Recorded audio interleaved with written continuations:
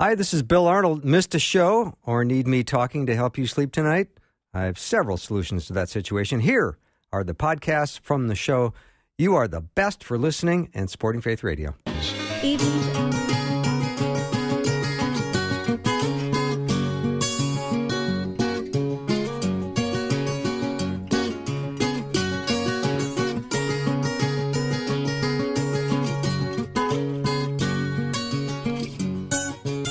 And a warm welcome to Afternoons with me. I'm Bill Arnold. We're going to have a wonderful hour.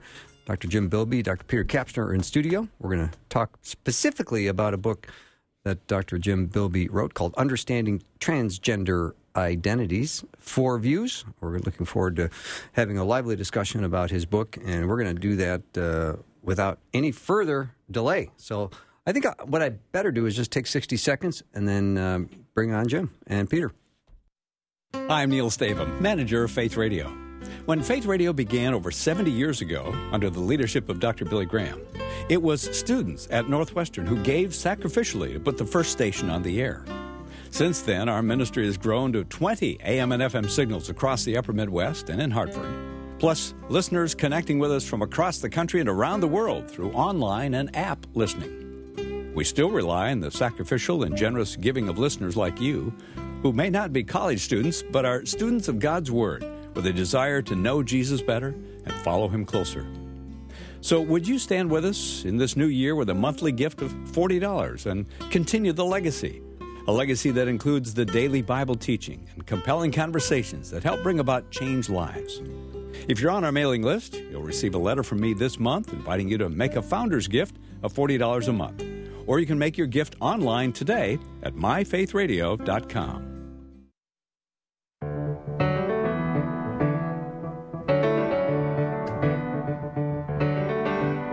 All right, I've got Dr. James Bilby and Dr. Peter Kapsner in the studio, and they are great friends and colleagues, and Peter decided to sit in on this discussion with Jim, which makes me very happy, because I think, Peter, you'll be able to ask some excellent questions. We'll see, yeah. Part of your, so. Yeah.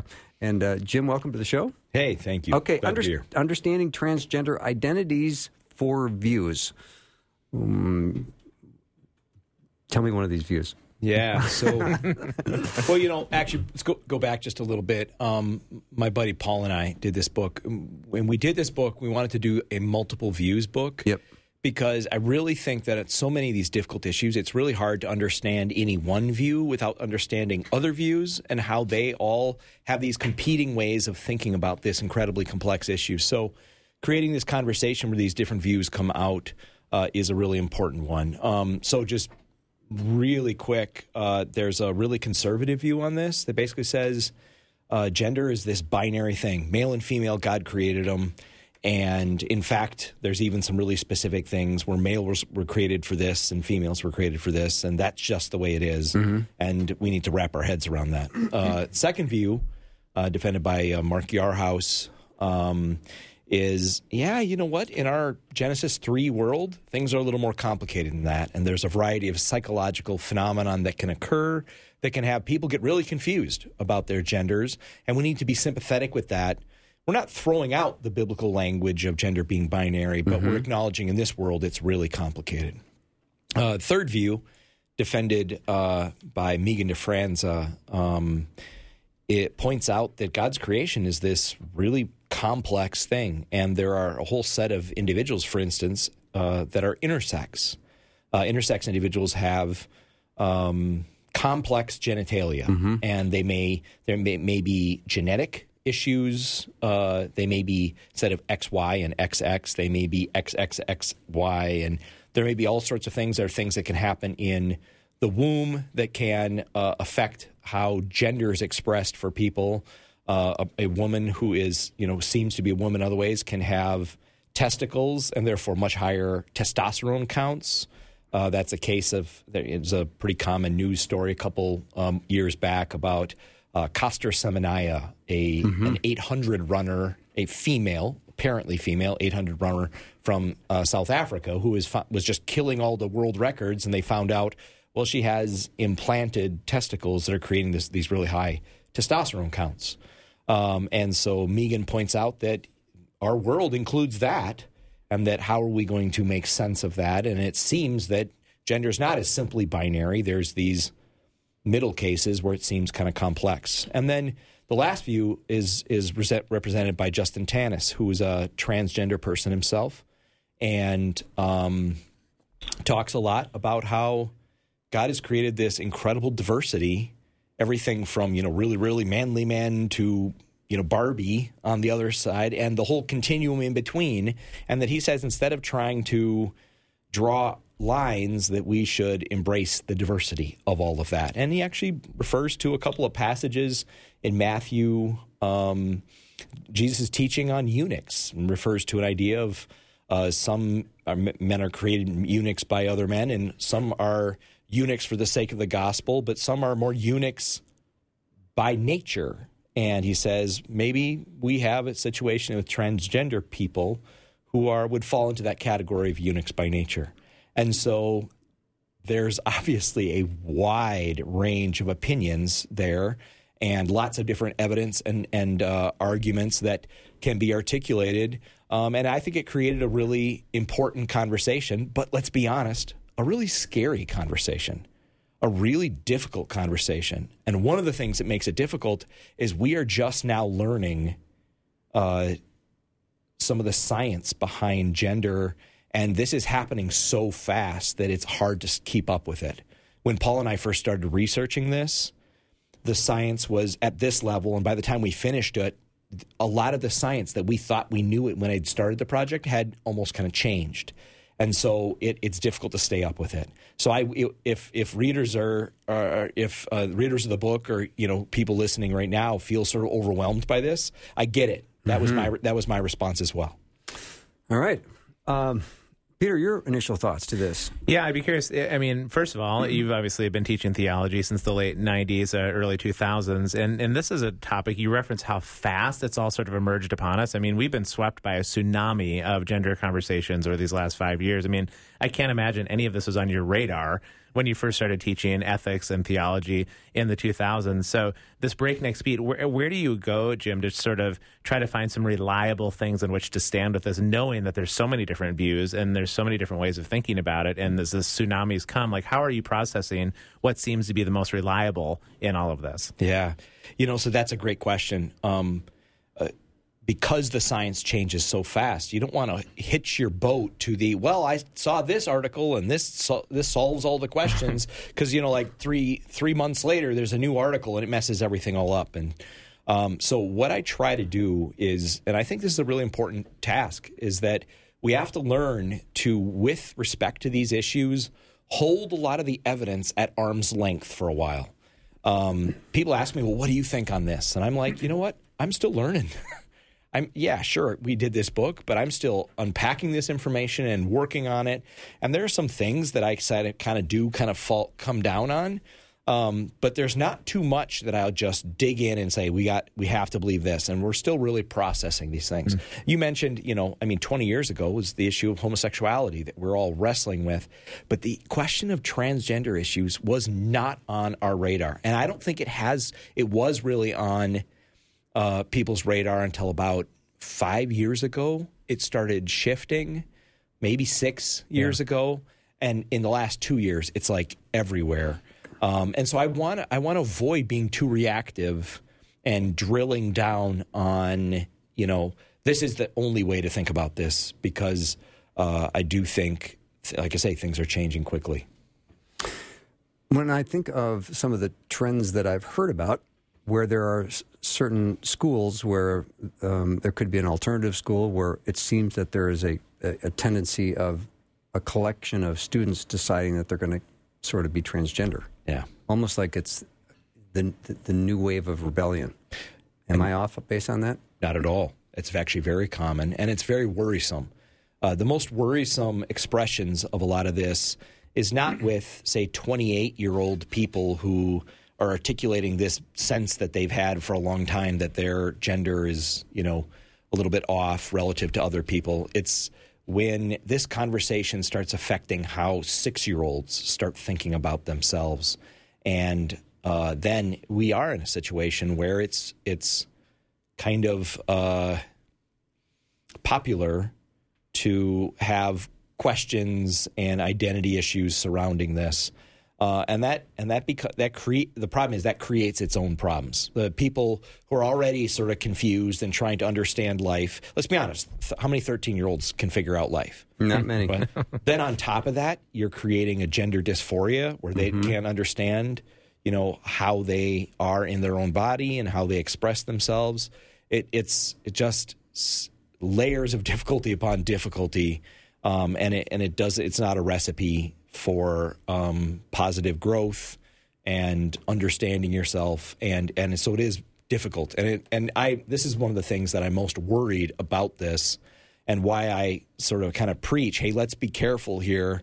Let's be careful about how we engage this. Maybe more conservative voices, but also the stampede toward, let's transition these 6-year-olds when they have some sense of they're not really sure about their gender. Whoa, hey, now let's not be crazy. So I think it's being careful and not being reactive is a really important part. And here's the deal: research shows that like 93% of adolescent gender dysphoria resolves itself by late teens or early 20s. And that's interesting.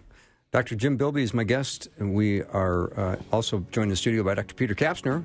If you have a question or an issue you would like us to elaborate on a little bit, let us know. Text only, 877-933-2484. Again, 877-933-2484. We'll be right back.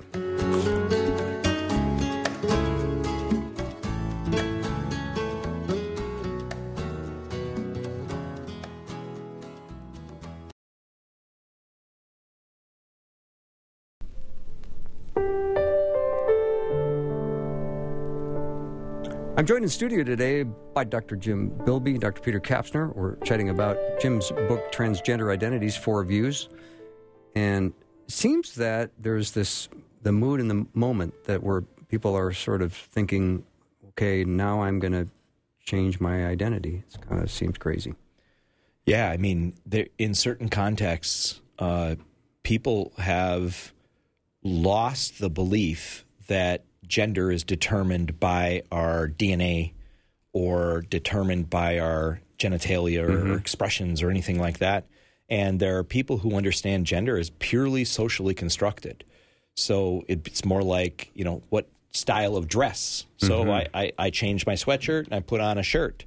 I change my gender and I try on a different gender, and I try on a non-gendered perspective or a pan-gendered perspective. And so some of these perspectives have gotten pretty radical to where you can change your gender, again, with the mood in the moment.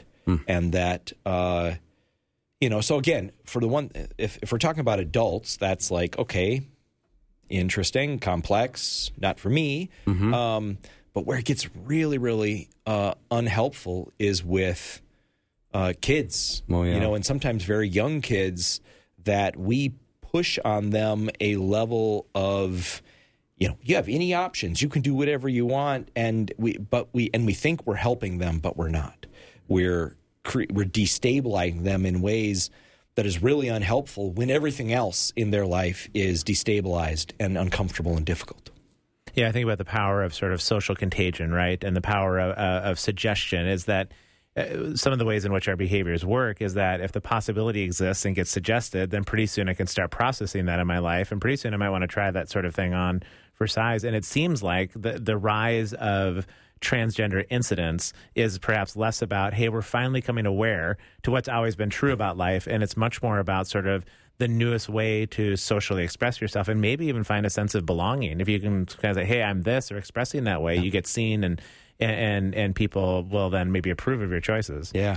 I mean, so here's the deal. I at one level, I am very happy that we're having this conversation, because there were people, say, when you're in my generation, that struggled, had gender dysphoria, but we just didn't talk about this. And so they suffered in silence, and they didn't feel like this was something that they could bring up with. There was not a listening board. It wasn't a safe conversation. So at one level, it's a positive thing that we're able to engage this conversation, that we encourage it. The problem is we haven't just opened the door, we've thrown the door wide open. We've kicked the door down. We've run the door through a shredder, and we've now forcing all sorts of really unhelpful conversations on 6-year-olds who, a 6-year-old wonders, I don't throw the ball as well as Timmy, and then, wonder if I'm female or something like that. Right. And that's just the very definition of unhelpful. Is there any sort of sense of historical precedent? I mean, sometimes these things work in cycles when you study theology where other cultures, other people have thought in a similar way, or is this relatively new in terms of like world history, this idea that we're going to divorce our sense of gender from whatever our biology might be? And what did you find in your research with that? So it's very interesting that there are many cultures that have the concept of a third gender. So there are Native American cultures, there are Southeast Asian cultures that have the concept of a third gender. In fact, there are some people who think that ancient Hebrew had that notion, and ancient Greek had, or biblical Greek had that notion with this reference to just a eunuch that Matthew just threw out there in ways that were supposedly like clear, right? So there are other places that have had this notion of a third gender, but that is maybe best thought of as a person that didn't fit neatly into the binary. Okay. But what we've done is we've wanted to create an entire continuum of options that, everything is on the table, and that's what's probably unhealthy. I think a good way to think about this is notion of the analogy, and this is when I teach my students, I help them. I throw out the idea of twilight, right? So right now it's day out. In unfortunately, it's only a couple hours, but in 12 hours, it's going to be dark. It'll be night. There's that weird time in the middle between those that we're not quite sure if it's day or whether it's night. We call that twilight. But the existence of twilight is not an argument against the distinction between night and day, right? It just means there's kind of that middle category where we're not entirely sure. It's one thing for us Christians to acknowledge there are some legitimate twilight cases. There's some places where we're not sure about how to understand people, and we know that they have a hard time understanding themselves, and that we need to be as compassionate as we can possibly be, coming around them without judgment and try to help them understand things. But where I get very nervous again is with, there's no such thing as day and night; it's all twilight, and then that's just that. I think it's really unhelpful for people. Here's a practical question from a listener. What do we do when someone we know changes their gender identity? One of my coworkers is in a same-sex marriage and switched from female to male, including changing her name. I wondered if it was because she felt embarrassed as a same-sex couple, but we were afraid to ask. As a Christian, how do I relate to him, her? What if my belief that you don't do that puts risking my job? Well, so this is a difficult one, right? Yeah. So in our culture, this is on the table. We're not going to put the genie back in the bottle. The interesting question is, how do I love my neighbor here? When my neighbor might be deeply confused about this, and there might be layers of confusion that you don't even have access to, that they're wrestling with and wondering through, and that society has put this on the table for them as an option, and they've walked through this door. I think we as Christians, our first question is, how do we love them? Coming around them Christians say this isn't okay. They don't need to know that. Or more accurately, they already know that. They're very aware that there's all sorts of segments of society that don't approve of them.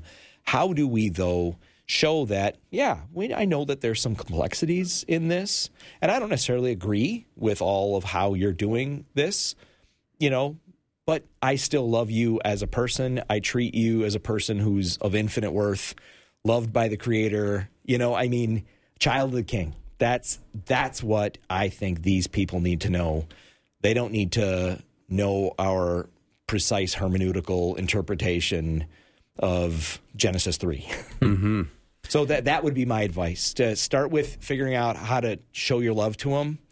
If you can really, really nail that, then we can move on to other things. I think generally speaking, we Christians have plenty of struggle just figuring that one out. I would agree. Yeah, I think so often too. There's a lost art of playing the long game. a little bit. And I think about the father of the prodigal son, right? No matter what that father would have said in that moment when the son was demanding the inheritance and leaving and turning his back on his father's house, there wasn't anything in that moment that father would have said that suddenly would have been like, oh, I guess I'll turn around right now. There sort of had to be the walking out of life's choices. And if we believe that some of these things are inconsistent with God's kingdom, it does mean that they're ultimately not going to end well. And so can we be ready in the posture of the father who is always looking out at the horizon for that turn, right? And then runs and welcomes and says, welcome back home. The idea, I've been seeing some work from some theologians recently saying it's time for the church to play the long game. Yeah. We're not going to be able to stop all of this right now, but can we prepare as a church to be increasingly walking in wholeness in our own sexuality so that we can welcome the refugees that ultimately are going to be broken from this long game, whatever that might be, generational long game. Sure. It might persist beyond us. Yeah. I love that, Peter. I love that. Jim, as I was thinking of these four views, I would say Owen is the most conservative. Certainly. Yeah. Certainly. And then it would be my guess that most listeners would be in that place. Yeah. You're on Faith Radio? Probably. Mm-hmm. I think that's likely. Mm-hmm. That's the traditional Christian, hey, it's binary. Right. Let's not make it too complicated. Mm-hmm. And Owen is aware, of course, that there's these other views, but he's going to just say, no, we Christians need to double down on the binary. And so I think that is the perspective that most people. Mm-hmm. And what would Yarhouse say? Because that was the second view, and I know that he is pretty popular in Christian circles as well. Yeah. Is there a sense in which Yarhouse would suggest that part of the process is moving your sense of gender back into greater alignment with the binary, or do you sort of live in the twilight as you referenced? What would he say about this? He acknowledges that there are certain psychological situations that can leave people without any clear, simple binary. And so just saying, no, be more male isn't going to be particularly helpful for these people. So somebody like Mark Yarhouse is not denying the ideal of the binary, but saying we are not in an ideal world. We're not in a Genesis 1 and 2 world. We're in Genesis 3 world. And all sorts of things are fractured that we would wish that they wouldn't be. So he is suggesting that we might be able to come alongside these people that are living in that twilight rather than just trying to push them to the binary. I did see a T-shirt that said there are more than two genders, and when you go to buy the T-shirt, you pull the pull-down menu, and it says male or female. I guess it's a tricky question. It is. It is. Yeah. What do you see? We just have just a minute left here. What do you see sort of is needed in the next couple of years in this topic? Well, certainly we need to continue to do research. We need to continue to think about this issue. But if there's one thing that like listeners that are like hearing this and like, oh my goodness, this is just a mess. Hang on a little bit. You're right. It's going to get complex. It will be complex, but let's not be reactive and let's not, kind of like react out of fear to what might be happening. I think it's crucial that we continue to engage in love. And how do we love our neighbor? Yeah. Mm-hmm. Dr. Jim Bilby, Dr. Peter Kapsner, thanks for being here, the dynamic duo once again. Nice to have you both in studio. We'll take a little break. When we come back, Dr. Greg Borgon will be joining me. Matter of fact, he was a professor of yours, Peter, wasn't he? He was indeed. Yeah. So we'll be back in a few minutes.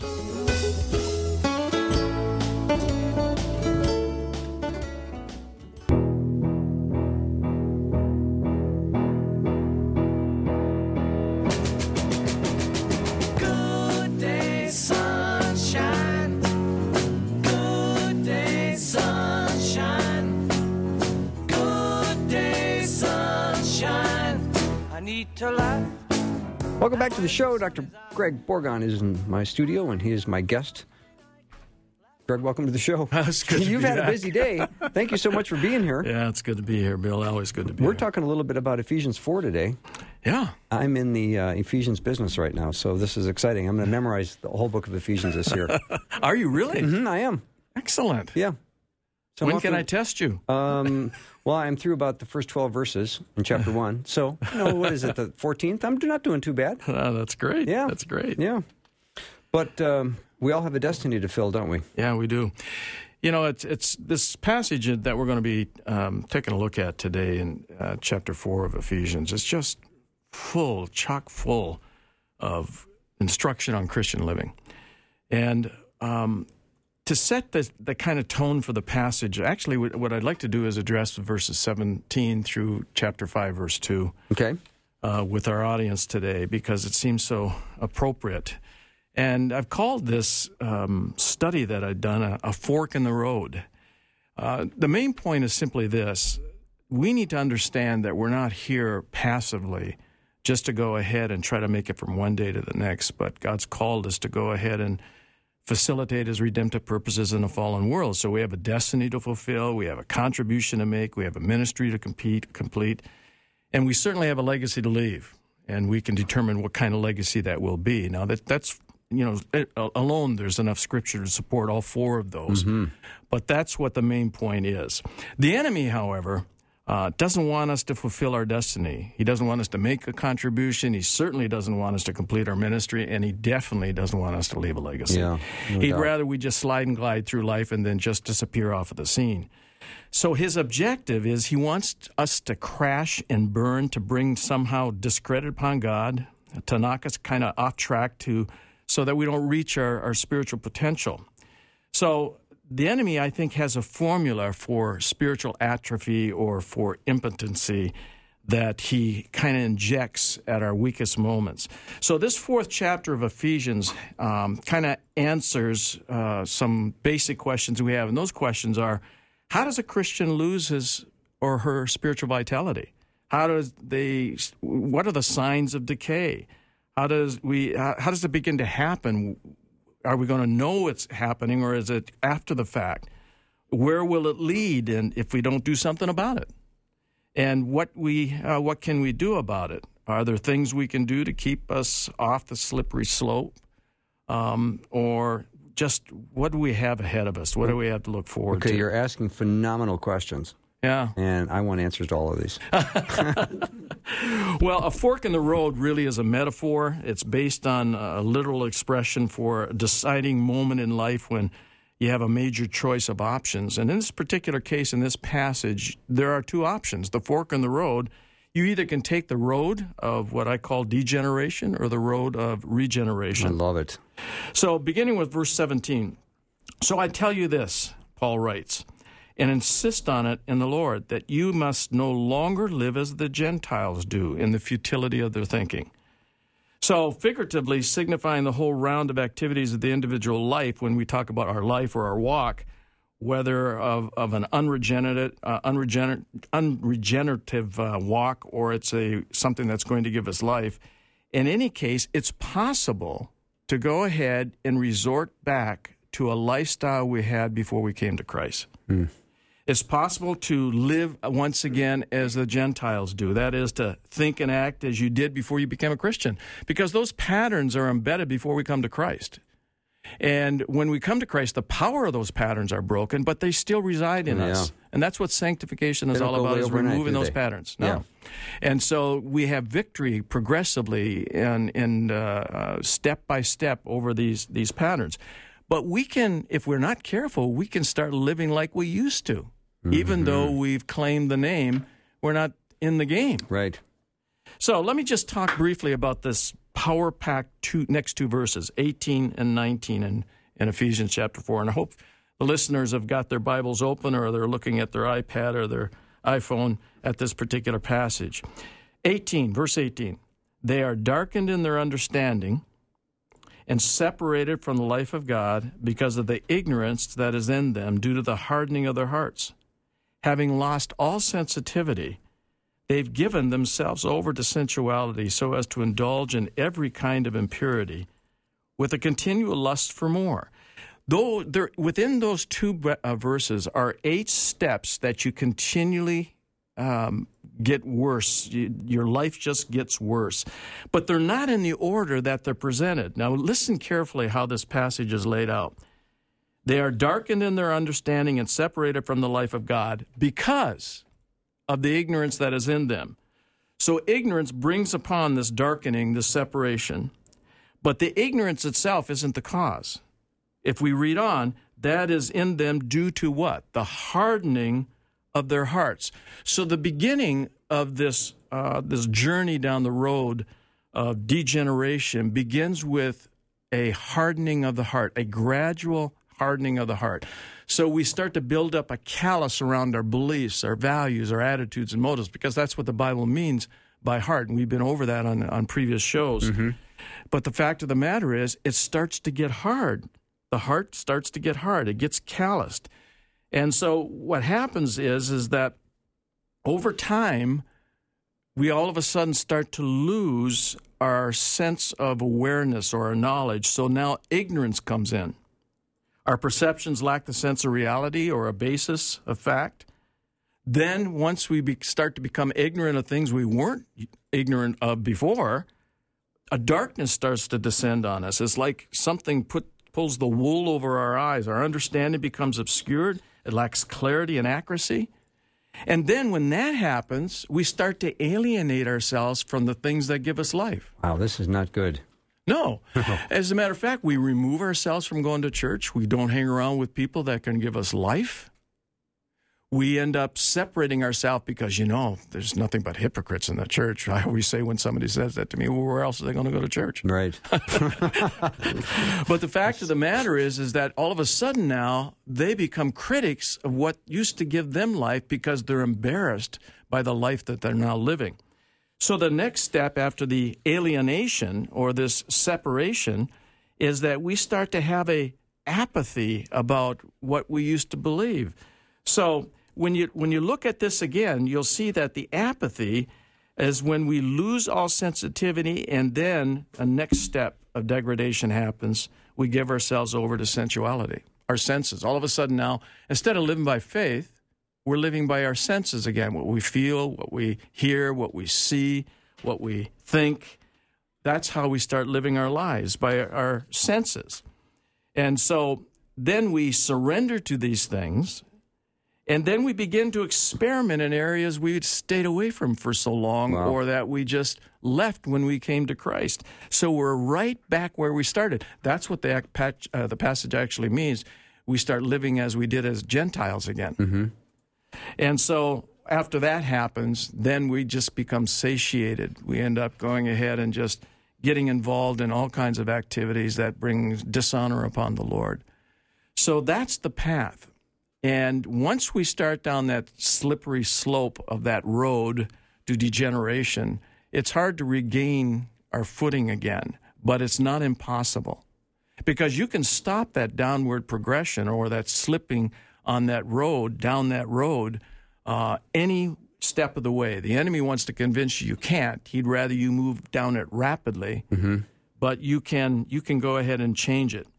So now we pick up the passage again. So we've seen what this road of degeneration looks like. So we pick up the passage in verse 20. You, however, did not come to know Christ that way, Paul's saying. Surely you heard of him and were taught in him in accordance with the truth that is in Jesus. Because one of the quickest ways to stop that downward slide is to remove the lies from your life and to replace it with God's truth. In John 8:31 and 32, Jesus says, if you hold to my teaching, in other words, if you're slipping and you're sliding, you need to hold on to my teaching. You need to understand what the truth is. Then you are really my disciples. Then you will know the truth, and the truth will set you free. John 14:6, Jesus said, I am the way, the truth, and the life. No one comes to the Father except through me. So the answer is in the truth and in the embodiment of the truth, which is Jesus Christ. So the other road at this fork in the road is the road to regeneration as opposed to the road to degeneration. Verse 22, you were taught with regard to your former way of life to put off your old self, which is being corrupted by its deceitful desires, to be made new in the attitude of your minds. Verse 24, and to put on the new self, created to be like God in true righteousness and holiness. Now, what's interesting about this passage, when you look at it in the Greek, which is much more definitive in many cases than English is in certain places, that is, and this is one of them, the putting on or the putting off and the putting on is a one-time event. It's not something you do every single morning or every time you're struggling. The enemy wants you to believe it's every day, but the Bible's clear, especially with the tense in the Greek that's being used here. You put off the old self, and you put on the new self. It's not a refashioned old self. It is a new self. And the ongoing activity, though, is what follows. Continual activity throughout one's life to be made new in the attitude of your minds. That's done continually. That's why being exposed to the Word of God, which is living and active and sharper than any two-edged sword, piercing the division of the soul and spirit and of the joints and marrow, discerner of the thoughts and intents of your heart, and is profitable for teaching, reproof, correction, and training in righteousness. That's the scalpel God uses to cut out the decay that's caused by being exposed to that road of degeneration. So what needs to happen is that we need to remind ourselves, wait a minute, that's the old life. I'm no longer a slave to that. The enemy wants me to believe I am, but I'm no longer a slave to it. I have a new life, but I still have some patterns, some residual habits that need to be eradicated, that need to be removed. And that's why I need to rely on the power of the Holy Spirit, who gives me the ability to do that incrementally. So that's pretty powerful, wouldn't you agree? Very powerful. And I didn't know the putting off and putting on was a one-time event. Yeah, in the aorist tense. Again, I would think that there are many listeners that would think that was an ongoing thing. Yeah, that you'd have to do it every time you were struggling. That's not the case. Interesting. When Christ gives you a new identity, he doesn't take it back from you the next day if you blow it. Yeah. He gives it to you. You are part of him. The Spirit of God is living in you. You've been given a new passport, as we talked about on previous shows. It's called the citizenship of the kingdom of God. Mm-hmm. And with a new constitution, a new Bill of Rights, and God just doesn't pull that from you. As a matter of fact, it says in Ephesians 1:13 and 14 that God has given us the Holy Spirit as a guarantee of our salvation. No one can take that from us. Mm-hmm. So the putting off and the putting on is a one-time event. The struggle is dealing with the residual patterns that attend us, that accompany us, that follow us into our relationship with Christ. All right. I think we're going to take a break here, Greg. Could we do that? Yeah, I guess we could. I don't want to take a break. I'm sorry. I got carried away, didn't I, Bill? I'm carried away listening, too. So let me take a break. Dr. Greg Borgon is in studio. We're talking about Ephesians chapter 4. And if you want to head to heartofawarrior.org, that is his website, heartofawarrior.org. We'll be back in just 90 seconds with Dr. Greg Borgon.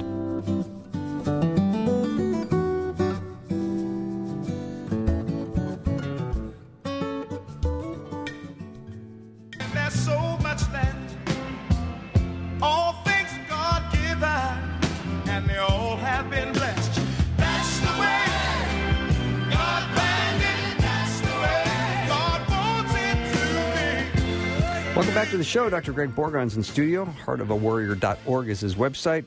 I'm loving this, Greg. The road to degeneration or the road to regeneration. Those are the choices. It's one fork. You get to take a pick. Yeah, that's it exactly. So when we're talking about daily renewal, we said, again, that the putting on and the putting off is a one-time event, but the renewal is an ongoing exercise of discipline, really. So daily renewal is required to change your worldview, to change your heart, to change your core beliefs, your sin. I mean, we might be able to articulate a belief system that often bears little correlation with how we actually behave, but how we behave over time is absolutely correlated to what we believe. And if the behavior is corrupt, then we got to go back and renew or change out or move out of there and replace that lie with truth and start living in accordance with the truth. So replacing your core beliefs with truth of God's Word will establish a godly value system. A godly value system will inform your attitudes or your worldview about life, and your attitudes about life will control your motives, and your controlled motives will produce godly behavior. So the practical habits for renewal that this passage goes on to discuss, let's look at verse 25. Number 1, it says, therefore each of you, verse 25, therefore each of you must put off falsehood and speak truthfully to his neighbor, for we are all members of one body. So we're at number 1, and the habits for renewal. Speak the truth about yourself and to others. Be honest. Your perceptions about reality, folks, are not reality. I don't care what you say, your perceptions are not reality. Reality is reality. So sometimes we need to adjust those perceptions to truth. Verse 26, if your anger, do not sin. Do not let the sun go down while you're still angry. So number 2, a habit would be to control your anger. There's such a thing as legitimate anger, but more often than not, it's anger because somehow our agenda has been corrupted or been interfered with. So control your anger, this passage says. Verse 27 tells us, don't become entrapped by the evil one. It says, and do not give the devil a foothold. I would love for you to say a little bit more about that, Greg. What is giving the devil a foothold? Giving the devil a foothold is practice sin in the same direction over extended period of time begins to work its way into the woof and fabric of their very soul. Okay. And so you start operating from something that now is subconscious, that you forgot even the origins of it. Like, for instance, initially being exposed to pornography over time. The danger of that is that it keeps erupting in our life in terms of what it does to us. And it becomes a stronghold. And oftentimes we need more of our Christians around us and prayer. And sometimes we just need to go ahead and flee from the enemy. It says, submit to God, resist the devil, and he'll flee from you. But that stronghold is an embedded pattern of sin that could be initiated by a circumstance, an event, a person, a tragedy. And then we just begin to operate as if it's a part of who we are. It says, well, that's just the way it is. That's just my thorn in the side, which is then, just kind of negating the truth of God's word that says we're to live an abundant life. So that stronghold could be set up when we sin in the same direction over an extended period of time. Okay. All right. Then it says in verse 28, he who has been stealing must steal no longer, but must work, doing something useful with their hands, that they may have something to share with those in need. So number 4 is put on an honest day's work. Number 5, verse 29, do not let any unwholesome talk come out of your mouth, but only what is helpful for building others up according to their needs, that it may benefit those who listen. So number 5 is speak to uplift, not to tear down. So, what these verses, and I'll finish up here in just a second, these verses are telling us, here's a pattern of life. Here's an instruction how to go ahead and live a Christian life so that you aren't susceptible to that fork in the road that takes you down the road of degeneration, but now you're on the road to regeneration. Verse 30, and do not grieve the Holy Spirit of God, with whom you were sealed for the day of redemption. Don't play to the crowd. Live for the Lord. Understand that when you live your life for an audience of one, and you focus entirely on that, everything else will fall into place. That audience of one is our Creator. So then we look at verse 31, get rid of all bitterness, rage and anger, brawling and slander, along with every form of malice. So number 7, release your bitterness, don't hold a grudge. Number 8, verse 32, be kind and compassionate to one another, forgiving each other, just as Christ God forgave you. Number 8 is choose not to take revenge. Forgiveness is the initial step of true forgiveness is choosing not to take revenge. By whatever power you have available, you're not exercising it to harm them.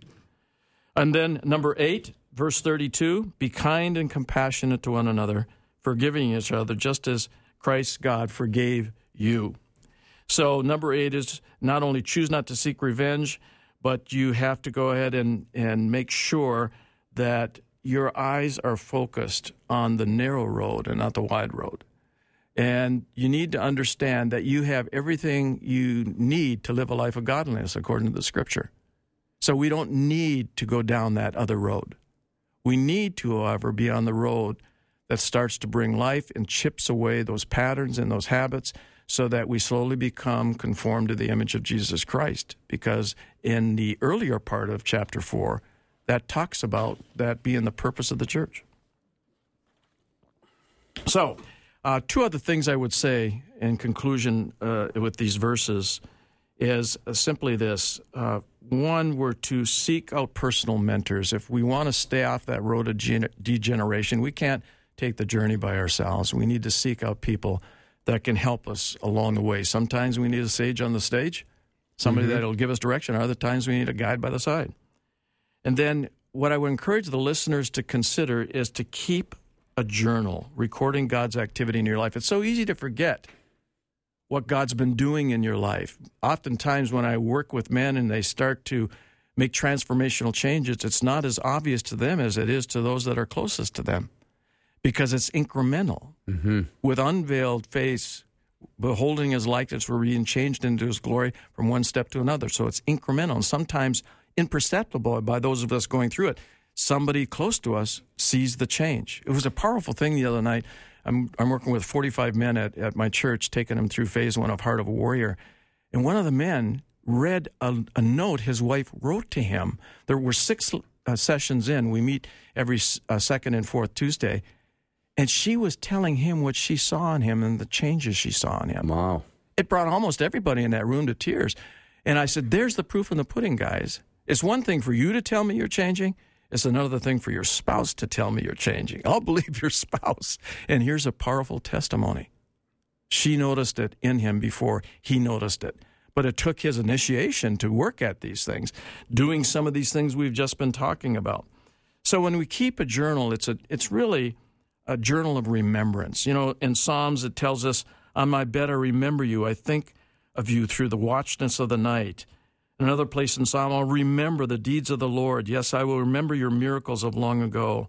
In 106 of Psalms, we read, when our fathers were in Egypt, they gave no thought to your miracles. They did not remember your many kindnesses, and they rebelled by the sea.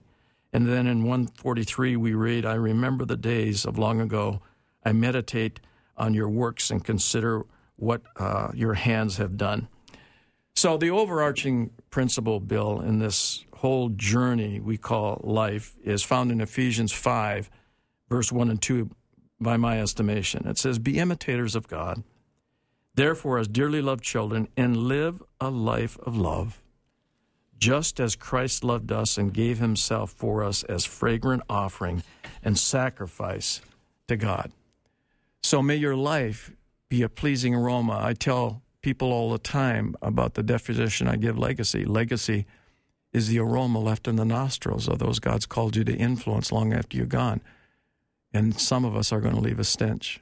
And God wants us to leave a pleasing aroma, something that lingers in the nostrils of all that came within our sphere of influence.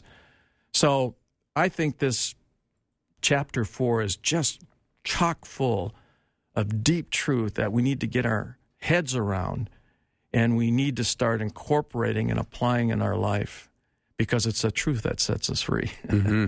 Well, you asked so many provocative questions, Greg. How does a Christian lose their spiritual vitality? What are the signs of decay? How does it begin to happen? I mean, these are all questions that we're nervously asking ourselves from time to time.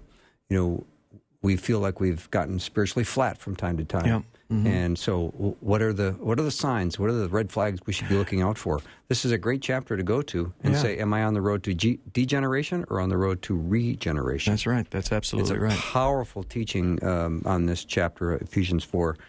And thank you so much for it. It's just been wonderful. My privilege, Bill. Oh, my. You know, and because you can't always gauge where you're at. I mean, it's the old thing your parents used to do. They used to make you stand up against the door and they would take a pencil.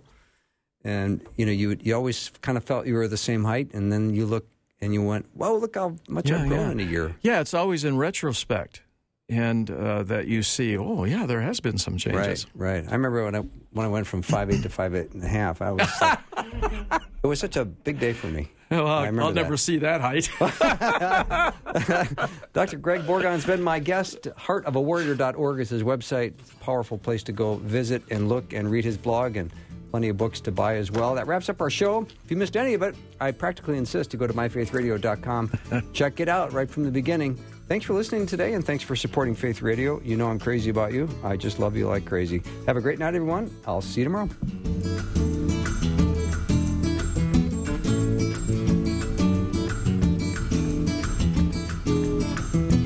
Thanks for listening. Programming like this is made available through your support.